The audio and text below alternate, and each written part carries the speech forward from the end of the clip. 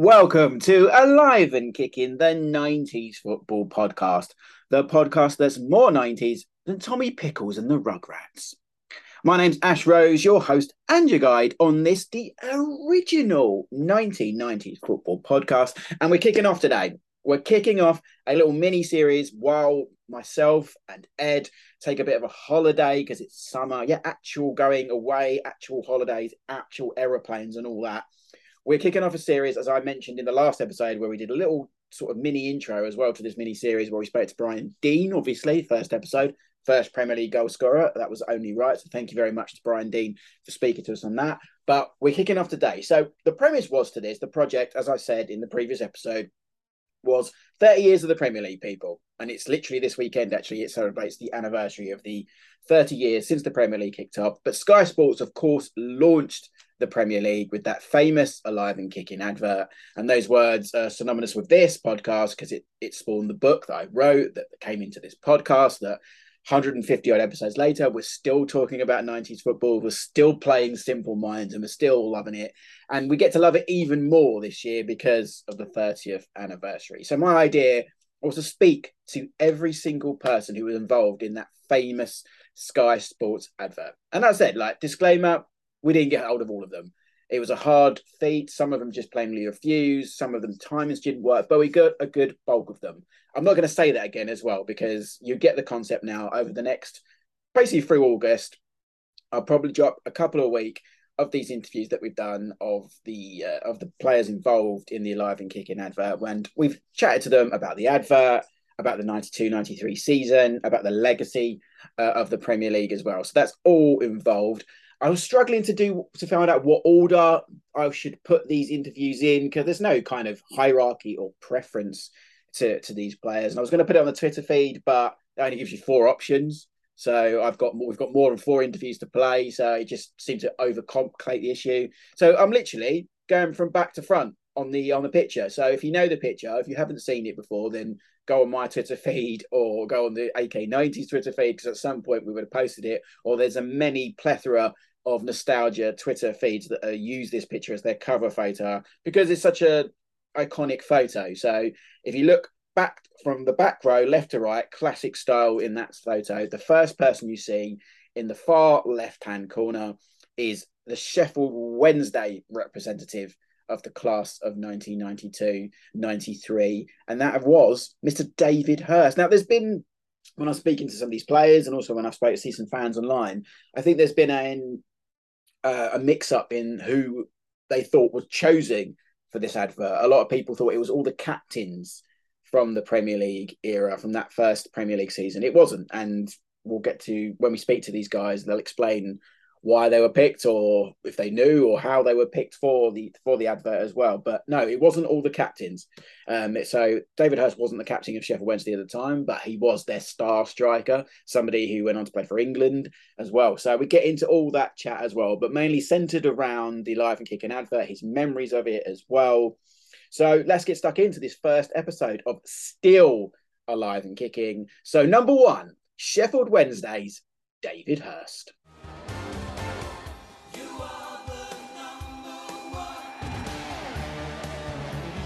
Before we get stuck into the brand new episode of Alive and Kicking, I'm delighted to announce a partnership with the amazing Footy Devotion.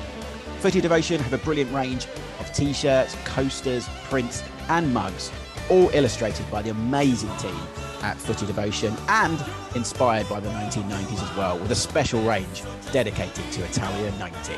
And because you listen to Alive and Kicking, the original 1990s football podcast, you can get 10% off your order. Simply use the code AK90s at the checkout and you'll get 10% off. That's AK90s, so AK90S, and 10% off your order. Jobs are good. Check out Footy Devotion on Twitter at Footy Devotion and the whole range. I've got a few myself. I've got the brilliant 3PM sweatshirt. I'm looking at a brilliant QPR print kit I've got on my wall. And there's loads and loads to choose from World Cups to clubs and many, many more. So check out Footy Devotion. And as always, keep it 90s.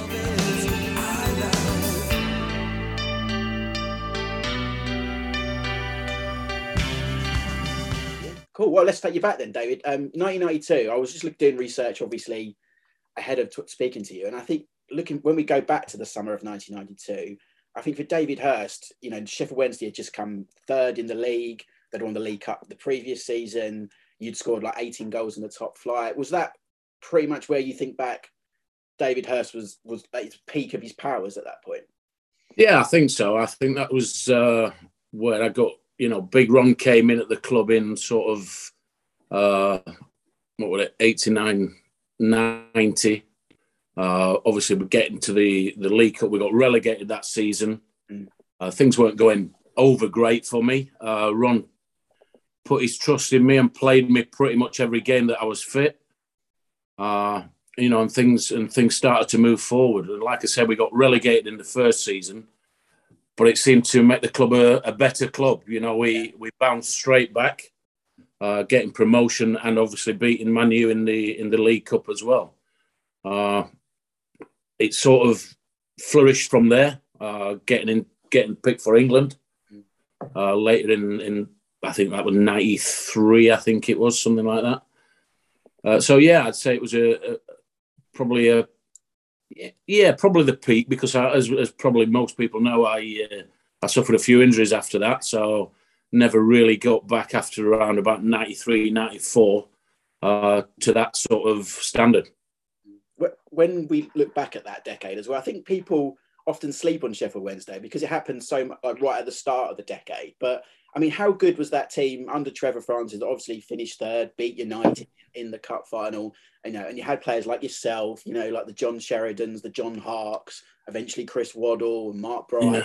Yeah. How good was that team?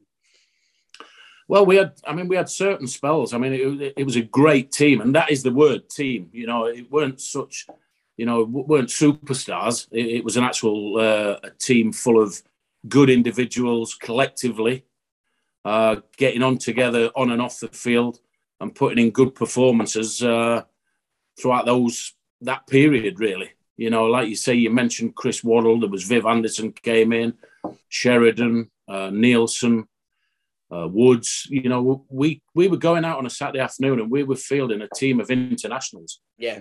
Which was few and far between at that level of where we were. You expect it from your Arsenals, your Man Uniteds and things. But it weren't such a... I think it got overlooked a little bit that Sheffield Wednesday were turning out a full team on a Saturday of 11 internationals, starting 11. Yeah, and how good was Trevor Francis? Because obviously he's a manager that kind of into the next decade, where he kind of phased out from the lineup. What made him so good in that era? Be careful what you say. Yeah. Moving on to the next story. Yeah. No, Trevor came in. Obviously, Trevor was about 65 when he joined us, but still one of the best players in the game. Yeah. I think when he came in, he started a few games. He used to come on off the bench if we were struggling, if we needed a goal. And probably 9 times out of 10, he would come up with either the goal or create the goal. He was a phenomenal player. I hate to think what it would have been like playing against him in his heyday. Yeah, and as a manager, what did he do for you? Yeah, probably I was an on-pitch manager. What did he do for me? Well, he stopped me going to Man United. We'll get to that. Yeah. No, I mean Trevor came in. No disrespect to Trevor, but he took over a good side, which Big Ron had built. So Trevor came in pretty much, like I say, internationals in the team. We knew when we were having a good day. We knew when we were having a bad day. We could sort that out between us in the dressing room. Yeah, he was there with alongside Richie Barker to sort of, keep trimming it a little bit. Just keep us on his toes a little bit. Don't let us get beyond ourselves and above ourselves. But we knew what the game was. Like I said, we're all experienced players. So he sort of tinkered with it more than created it. Let's talk about the Man United thing, because obviously you've been long linked, and I think I read somewhere that Fergie came in for you 6 times. Whether that's true or not, I'm not sure. How much of that was down to Francis, and I mean, how close were you to ever going to United? Without it being actually signed on the paper, I was that close. Yeah. It was a strange one, really. You know, knowing that Man United were willing to put an offer in for me. I mean, at the time, I think it was about $4.5 million, which was the British transfer record at the time. To be told on the morning in the boot room by Trevor with a fax in his hand, the old school, yeah, the old school, yeah, showing me a fax saying, you know, Man United want to buy you, but I'm going to send one back saying you're not for sale. And that was pretty much the end of it, really, the start and the end. Obviously, I asked the reasons why, and he said, you know, we've got a good team here. I see you as a main focal part of that team, and I don't want to let you go. I want to build on this team. Mm-hmm. Now, if you wanted to build a team around me now, he'd need a lot of bricks, I tell you. But yeah, that's pretty much. I mean, there is a bit more in depth into it, but you know, speaking to Manchester United themselves and knowing that this was going to happen. Obviously, we'd got Viv Anderson at the football club, who knew Alex very well, who used to pass on the little message to me of, one day he actually said, you know, the boss wants to sign me. And I thought, well, I've just signed a 3-year deal. I'm already here. And he said, no, the boss. And then I took it that he meant Sir Alex, which, like I say, it was a great part of my career. It was a great time, but it wasn't to be. I had a great time at Sheffield Wednesday, enjoyed my time. And the fact that a manager says, you know, he's not going to let you go for a British transfer record. Says a lot, yeah. A club like Sheffield Wednesday that probably could have done with the money. Yeah. Certainly could do now. But, you know, and putting that trust and faith in you, it's difficult to complain, really. You know what I mean? Yeah. I mean, hindsight's a wonderful thing. Yeah. Should I have gone to Manchester United? Probably so. Have you ever spoken to life changes after that? Have you ever spoken to Alex about it or No, never. Up from the previous, you know, if you like that first call, really, that shouldn't have happened. That's why we're trying to keep away from that, to be fair. Now, I actually spoke to him before it happened, but like I said, back in the day then, I don't know if he can still get done for tapping players up, but he'll be right now, yeah. I think he should be okay now. But yeah, I mean, I spoke to him and it was, he wanted to sign me. Unfortunately for Manchester United and Manchester United fans, it didn't happen. They just happened to sign a kid called Eric Cantona instead. Yeah, he did all right, didn't he, I suppose? Yeah, well, I didn't think it went anywhere, to be fair. He helped him out a bit. Before we talk about the advert, I wanted to quickly ask you a couple of things. Obviously, you mentioned England there. You did get your 3 caps for England and a goal against New Zealand. I mean, cliche, I know, but is that the pinnacle? Is that, you know, pulling on the shirt with the 3 Lions? What are your memories of just playing for England? I mean, I remember actually getting first selected. I played youth and 21s, England B. I think we played a game at Walsall against Switzerland. Myself and Brian Dean played up front. Yeah. I think we beat them 3. I got 2, Brian got 1. After the game, Graham Taylor in the dressing room said, have you got anything planned for the summer? And I replied, no. And he said, good, because I'd like you to come on the Australasia tour. And that was, you know, when I go back and tell my parents that I'm going away with the first team, of course, it's probably the pinnacle of your career. Yeah, as any young kid would want to do is, I mean, I've actually got, when I retired, a back page, I think it's the Yorkshire Post. And on that, it says, I was a quote off me of, you know, I achieved everything I could in football, everything I wanted. You know, I played for my hometown club. I moved over to Sheffield Wednesday, played in the top flight. I played in the League Cup final, FA Cup final, played for England, scored for England, scored in a cup final. They thought, well, good, you know, albeit 3 games for England, 1 goal, and 1 cup, FA Cup final, 1 goal.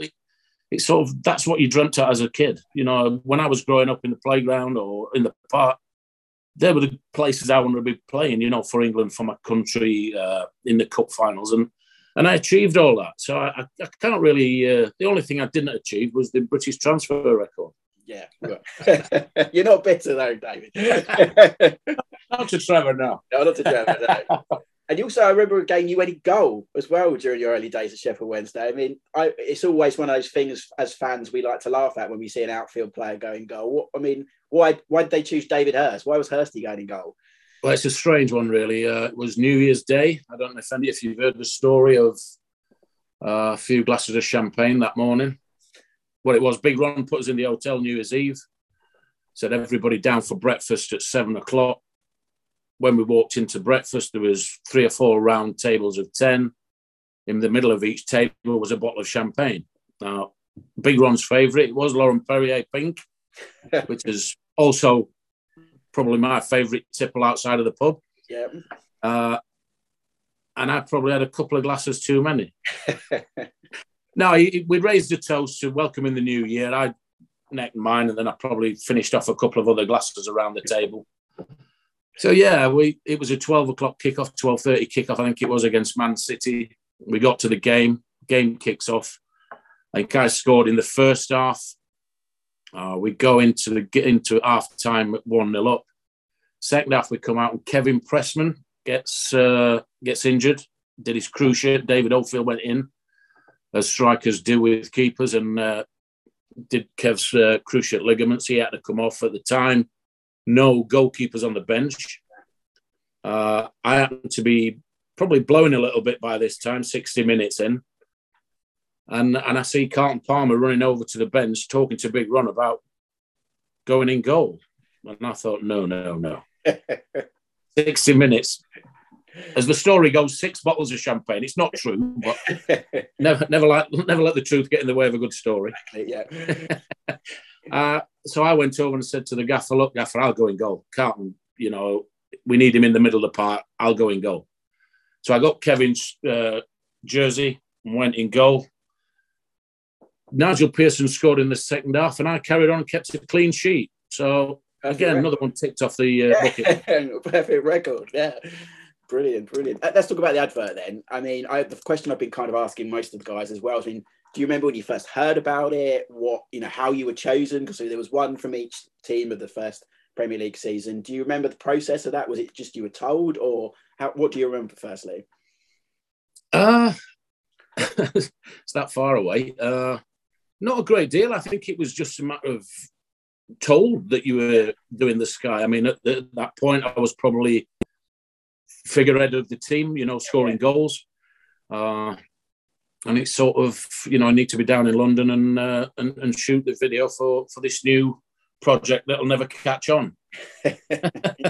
Silly old Sky. I watched the advert again this morning. I've watched it about 1 billion times, to be honest, so I kind of know it verbatim. But you actually are quite prominent throughout the advert, which is, I don't know on the day how that worked out.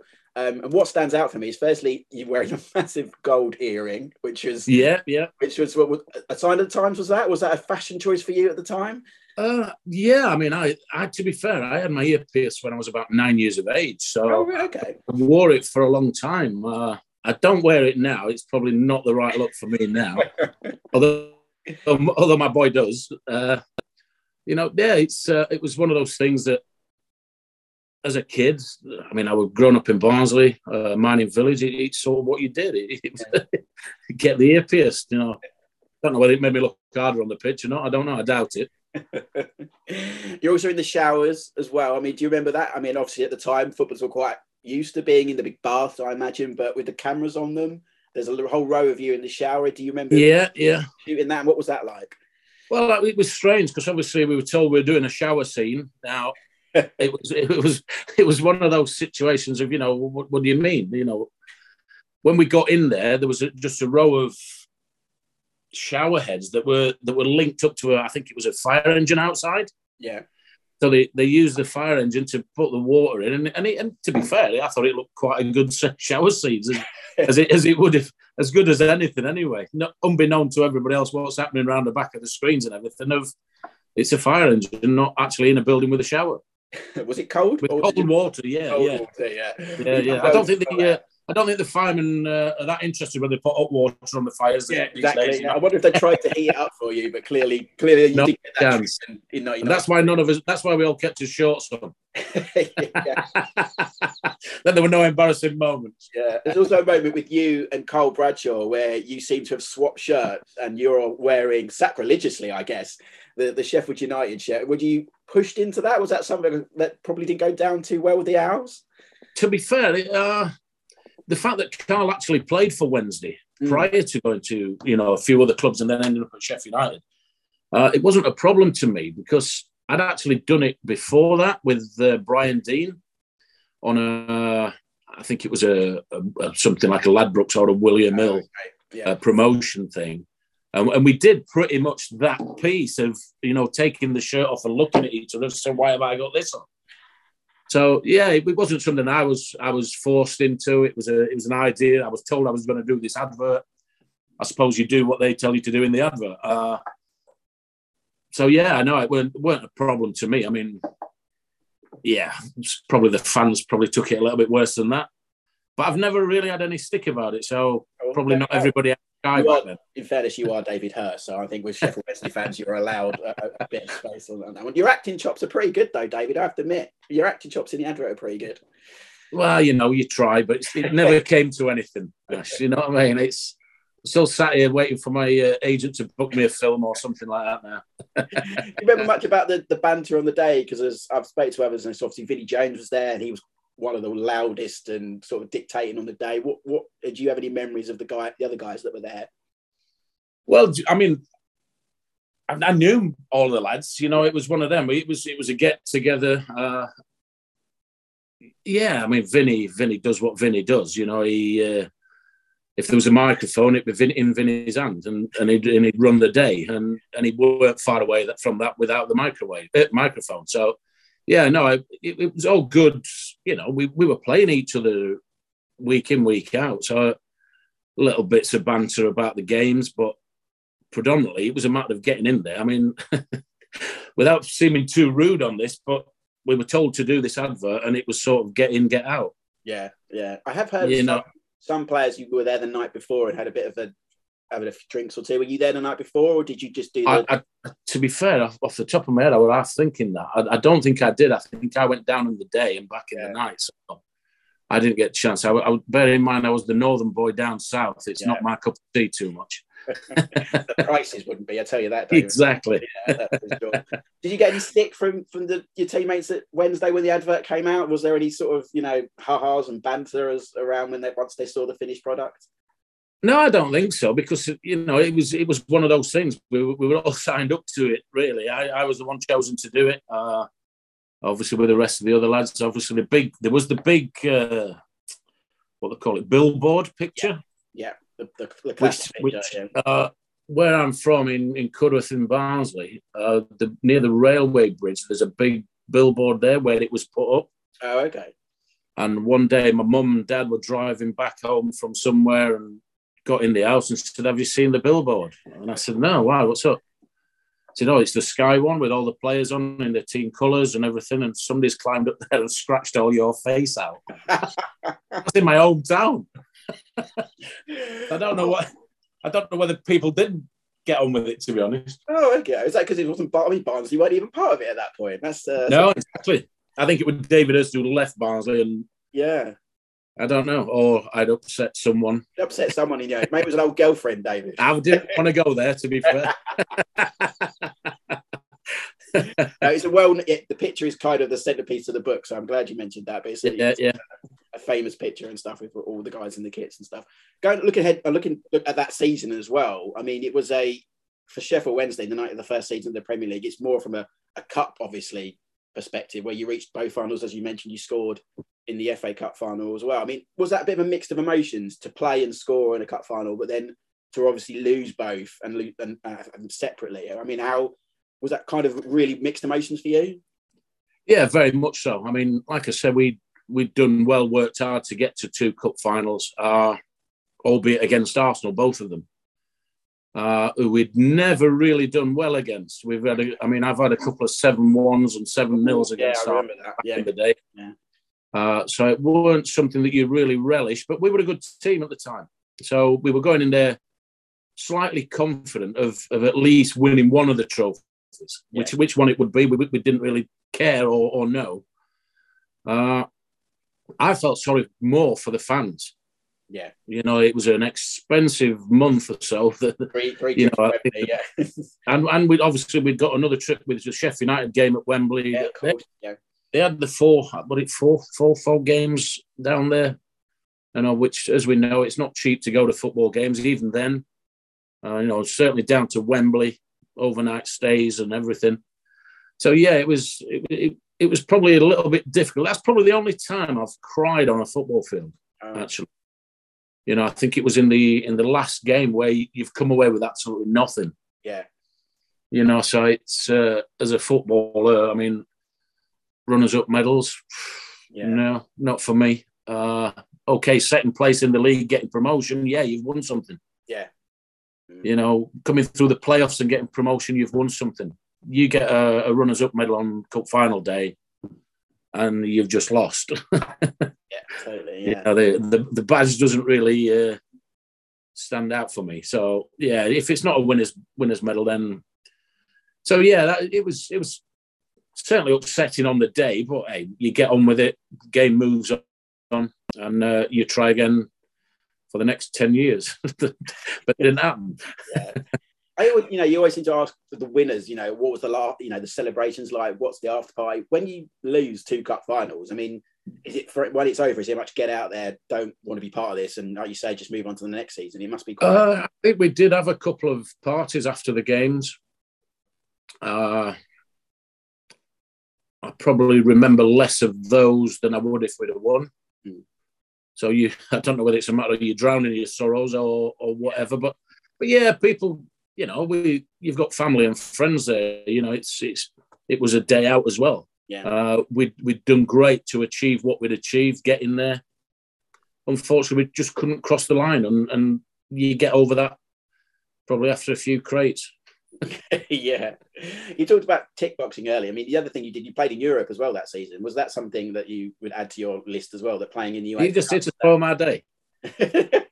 No, you played in UEFA. Oh, you mean the game in Europe that I got sent off in? Yeah, but you played in Europe and scored. In Europe. I scored in Europe, and I also got a red card in Europe. Even better. I mean, again, there's a fortunate side to that as well. Getting sent off, give me a 3-match ban. We got knocked out of the competition.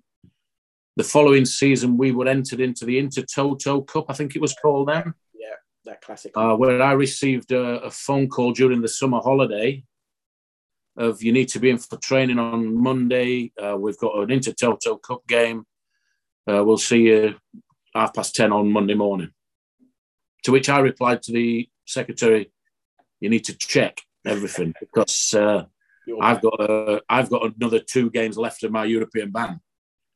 So I couldn't play. So I ended up having an extended holiday where the lads had to go in and train.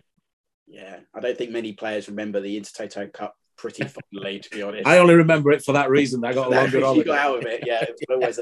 It was an early start.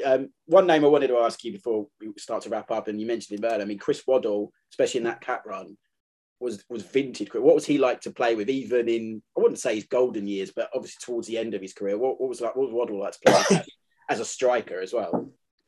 Well, I'm very fortunate. I'm good pals with Chris. In fact, I'll probably be meeting him this afternoon to watch a bit of Cheltenham. Nice. So, I mean, Chris, we all know what a player he was. I've been fortunate enough over the last probably 20 years or so to sit down and have a beer with him on a regular basis and pick his brains about his upcoming through Newcastle. He's moving to Tottenham. He's moving to Marseille. Knowing full well, having been to Marseille, how he's regarded over there, and rightly so. He's one of the best British talents we've ever produced. A great footballer. I mean, good understanding with players. And a good lad all around. To be fair, people think he comes across pretty harsh when he does his commentary. But he's honest, and that's what he does, and that's what I like about that. Yeah, I always find him on the money, actually. I do. Yeah, and that's and that's the way he talks when he's out. You know, if we're having a pint, like I said this afternoon, probably watching the racing. And neither of us are gamblers, by the way.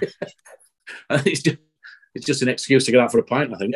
Yeah, I can tell. But yeah, no, he was great to play with. He created a number of my goals.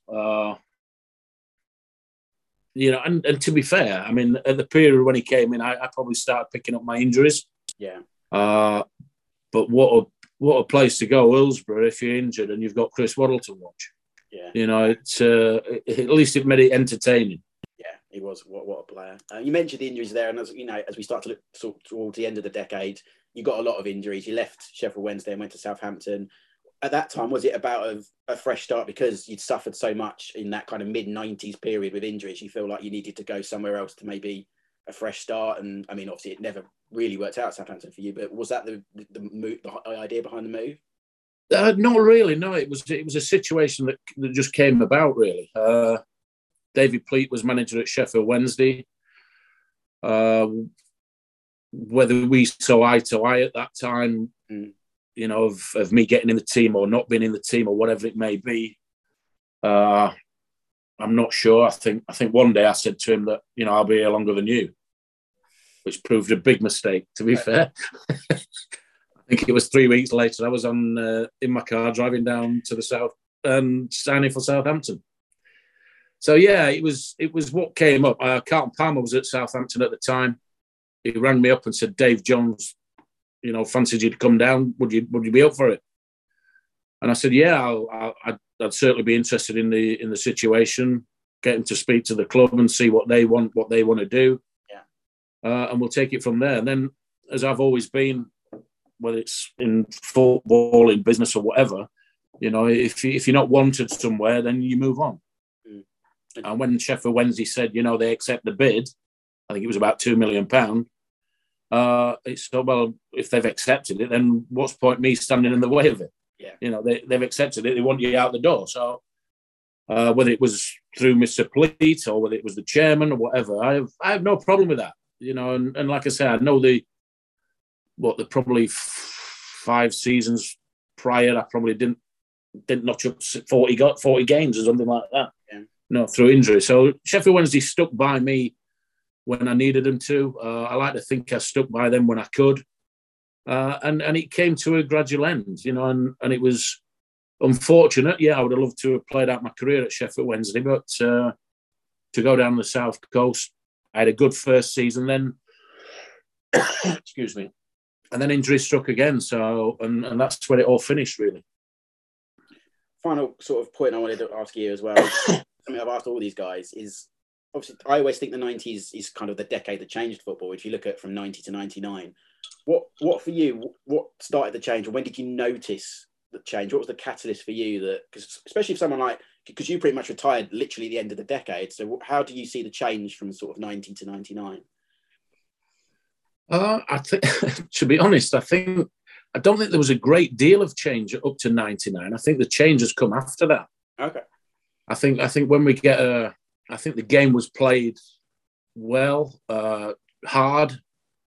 You know, it was back in the day when you used to be able to make tackles.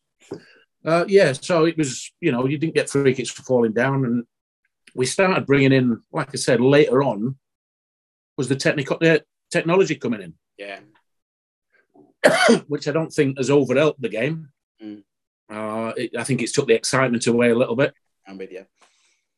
And when I finished in 2000, I got asked many times, you know, do you miss the game?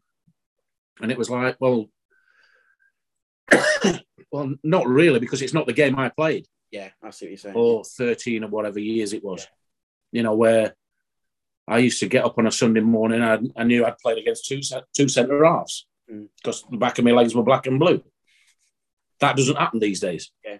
Yeah. You might get 1 or 2 tackles, but no, I don't think the game was a massive. Obviously, Sky coming in changed a lot of things in the game, but not so much the game. The game itself. That's interesting. Well, enjoy watching Cheltenham. I don't get rid of this cough, mate. Yeah, get rid of that first, and say hello to Chris Waddle. And thank you very much for your time. No problem, Paul. Cheers. Thanks a lot. Cheers, David. See ya. Cheers, mate.